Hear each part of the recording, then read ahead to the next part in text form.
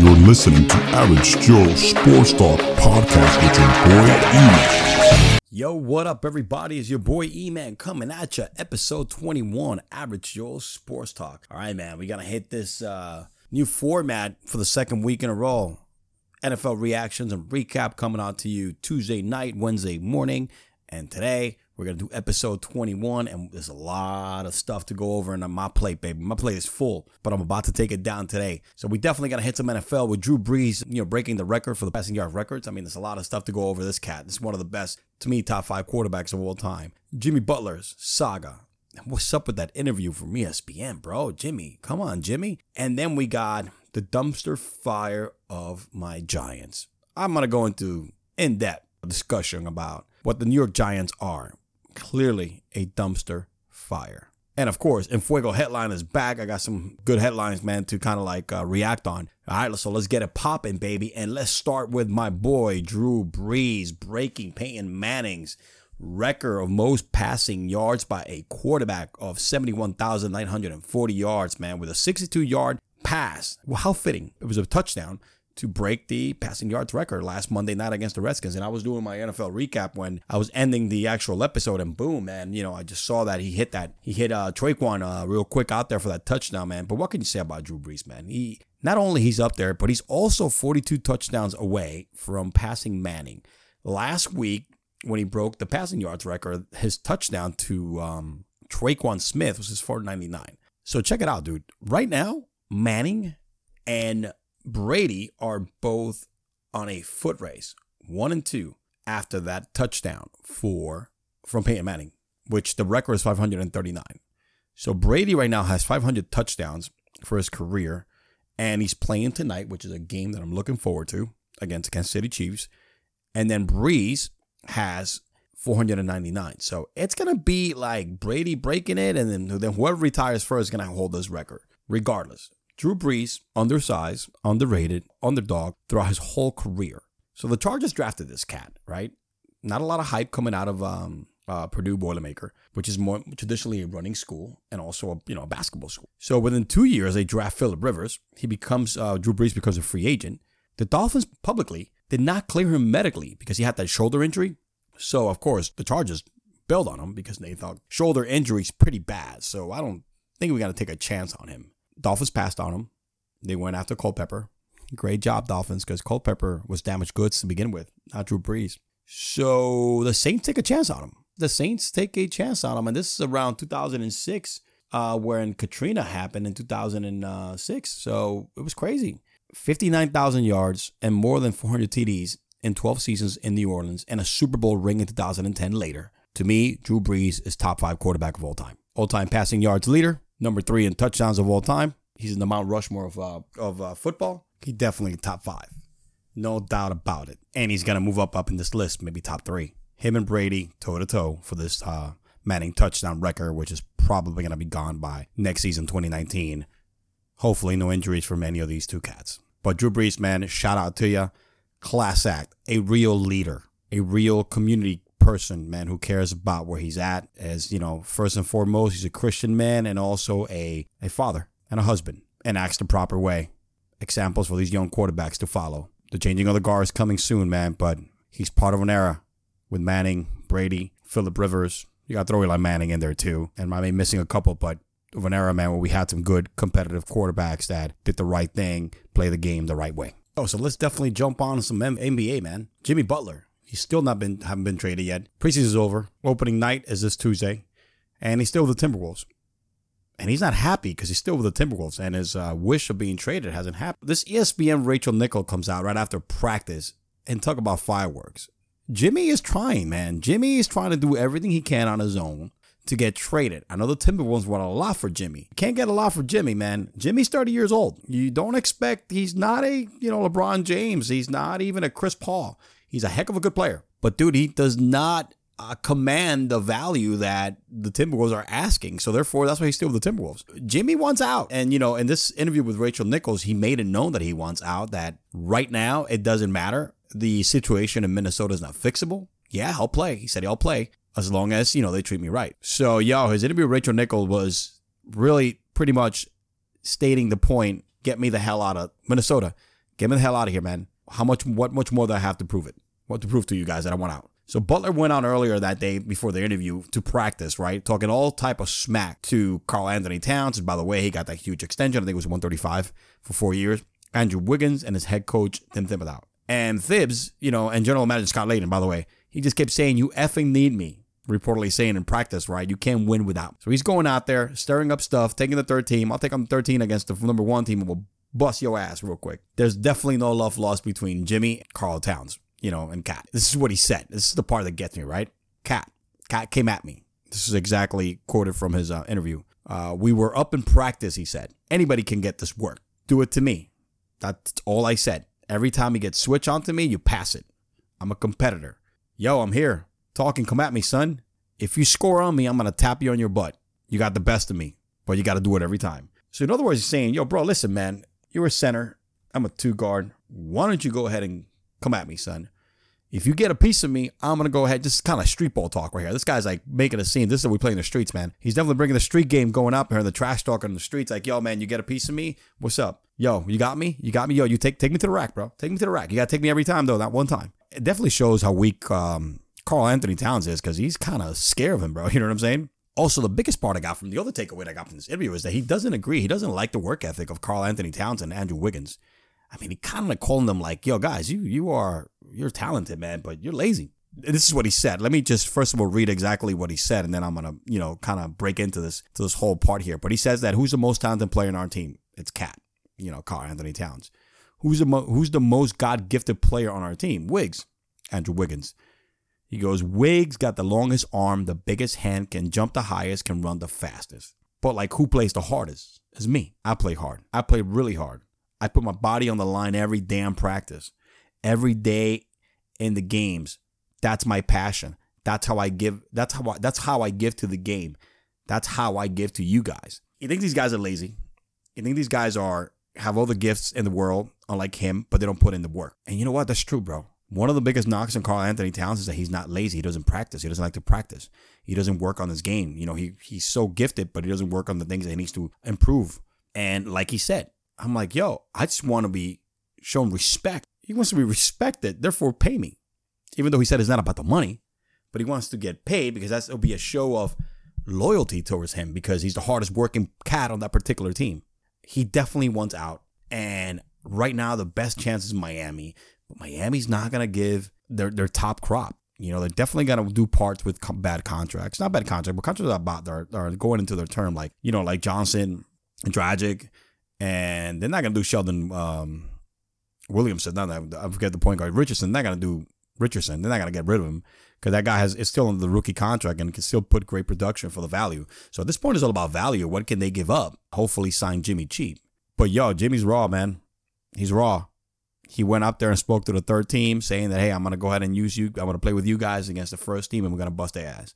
I mean, he's losing it, dude. He's definitely out there. And I know it's kind of a show in order to push the team to trade him right away and kind of give up the certain things that they don't want to give up.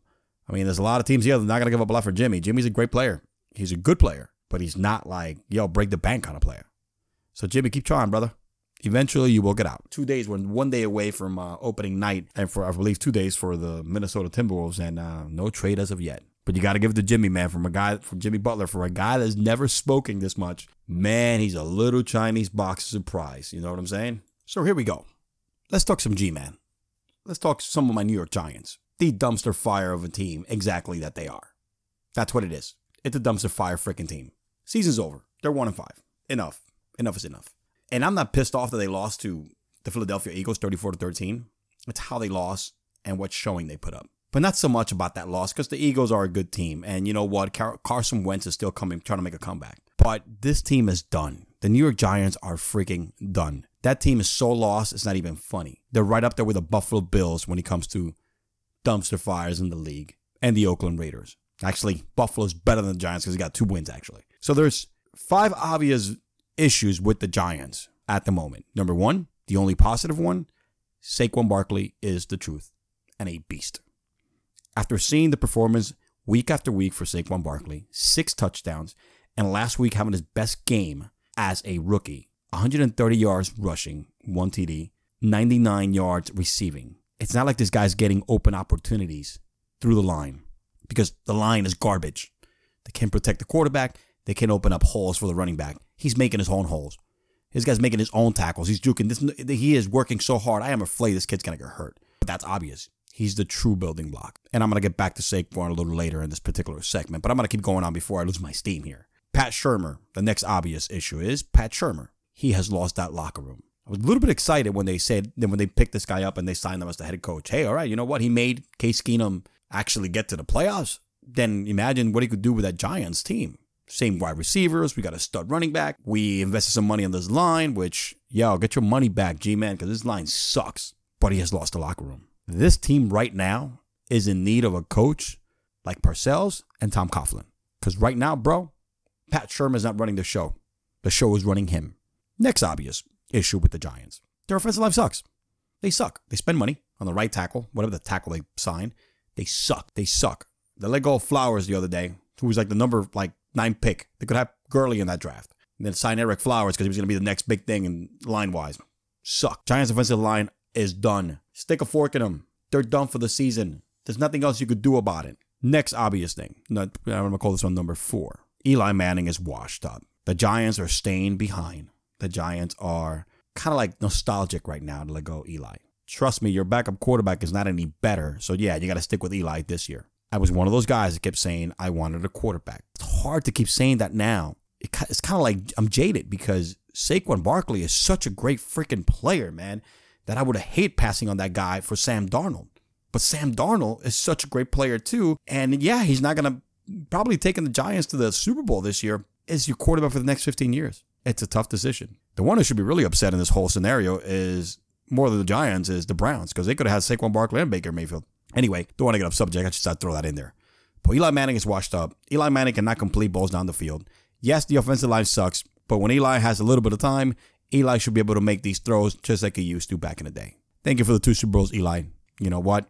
It is what it is. And the last issue, which is number 5, is the one I have one of the biggest problems with. And I'm going to get a lot of heat for this. And I've known this since he came into the league. Odell Beckham Jr. has always been a prima donna. He's always been sensitive, media, hog, spotlight, getter. But this kid is not a leader, bro. This kid is an entitled punk. He complained about his contract. He complained about getting his contract. And now he got his contract. He's still complaining. You know, the way I look at Odell Beckham is damn if you do and damn if you don't, or damn if you pay him or damn if you don't pay him. You know what I'm saying? And so, but he's not a leader. He wants 20 targets a freaking game so he could put the team on his back. Who the hell gets 20 targets a game? What receiver gets 20 targets a game? Odell, you want 20 targets a game? Go to Buffalo. Because you'll be the only person they could throw the damn ball to. I have a problem with his temper tantrums. That's not a leader. He wants to be a leader. Bro, put the book back you're reading, man, because it's not teaching you any leadership qualities whatsoever. Right now, dude, you're not a leader. You're just a entitled little punk. Talented one. That's the part that hurts the most. That's the part that's so frustrating. Stop punching fans, bro. They don't punch back. You know what I'm saying? Stop punching coolers because they don't punch back when you're upset. You need a little pacifier, bro. Every time it doesn't go your way, something doesn't go your way, and you just are going to throw a temper tantrum? What are you, freaking 2?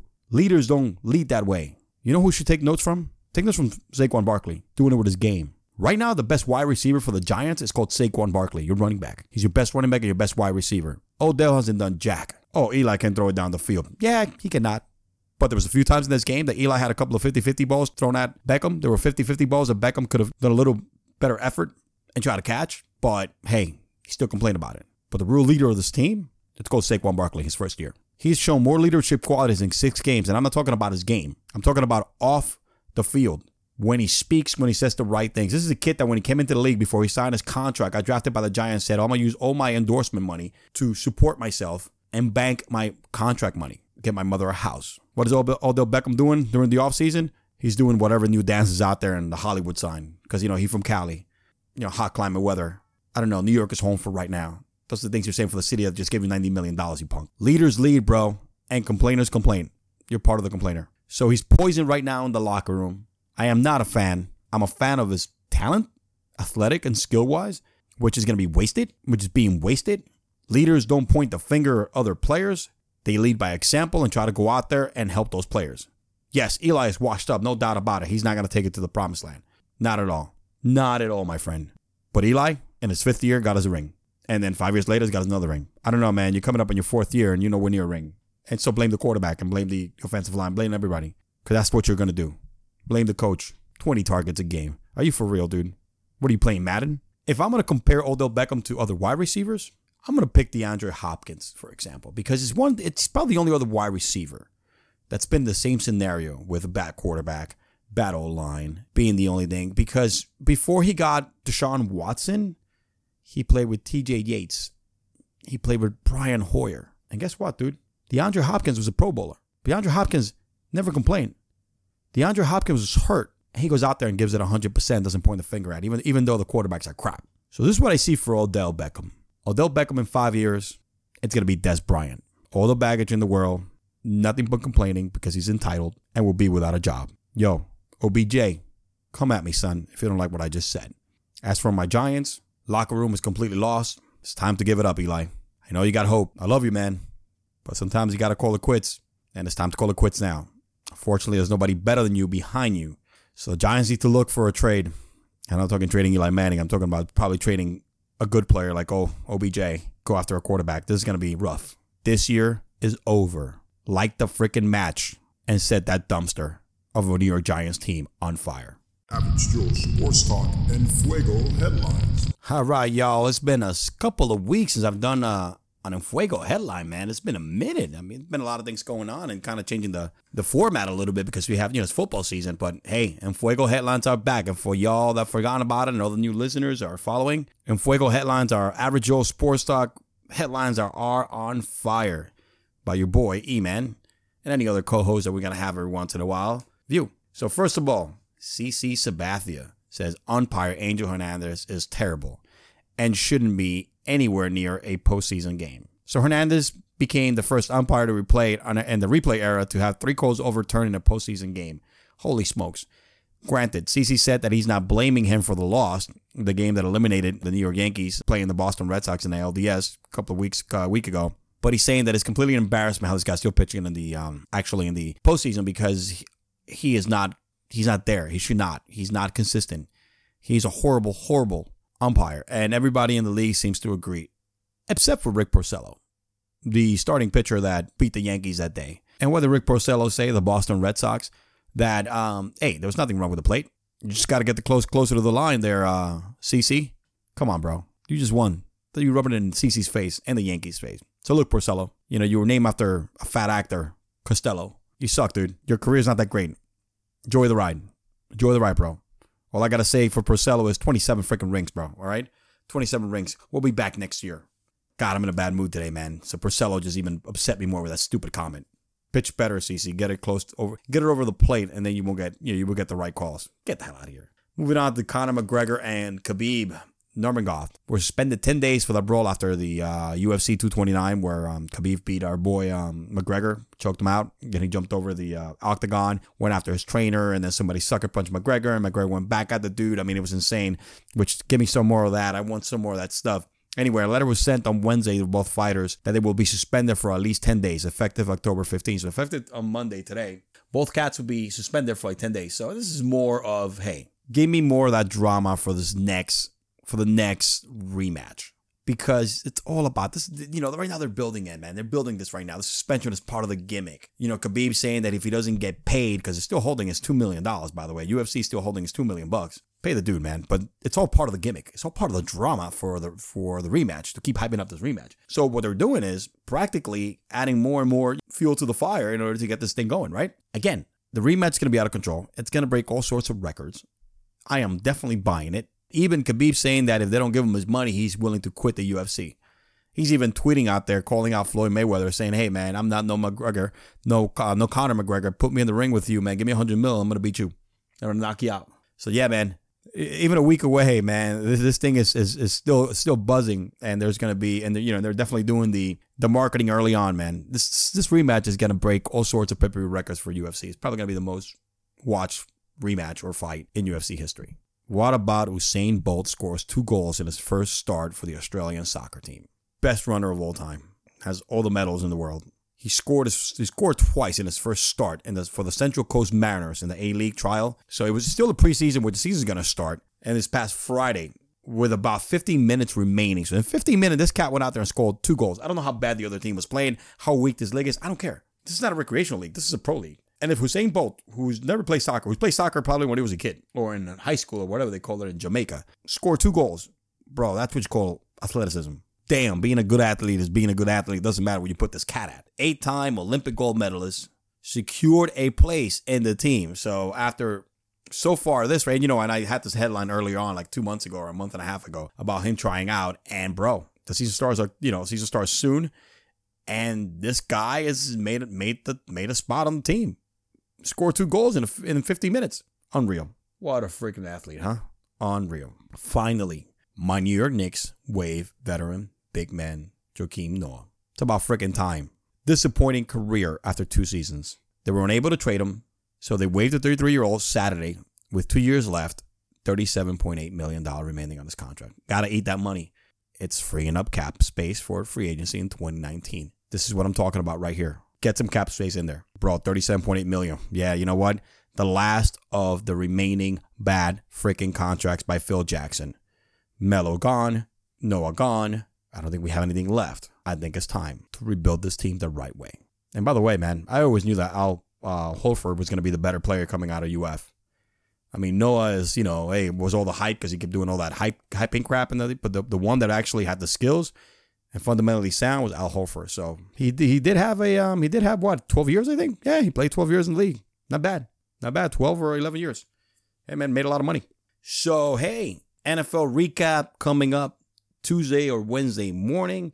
My hot game that I really want to hit on is the Chiefs versus New England. The present versus the future. And this game was off the chain. All right, guys, your boy E-Man for Average Joe Sports Talk. Thank you for listening. Subscribe to the channel. Keep listening. Keep downloading. Check out the links for my YouTube channel and social media like Twitter. I even got a Facebook page, but hey, I do more of my stuff on Twitter anyway. Thank you for listening. Your boy E-Man out.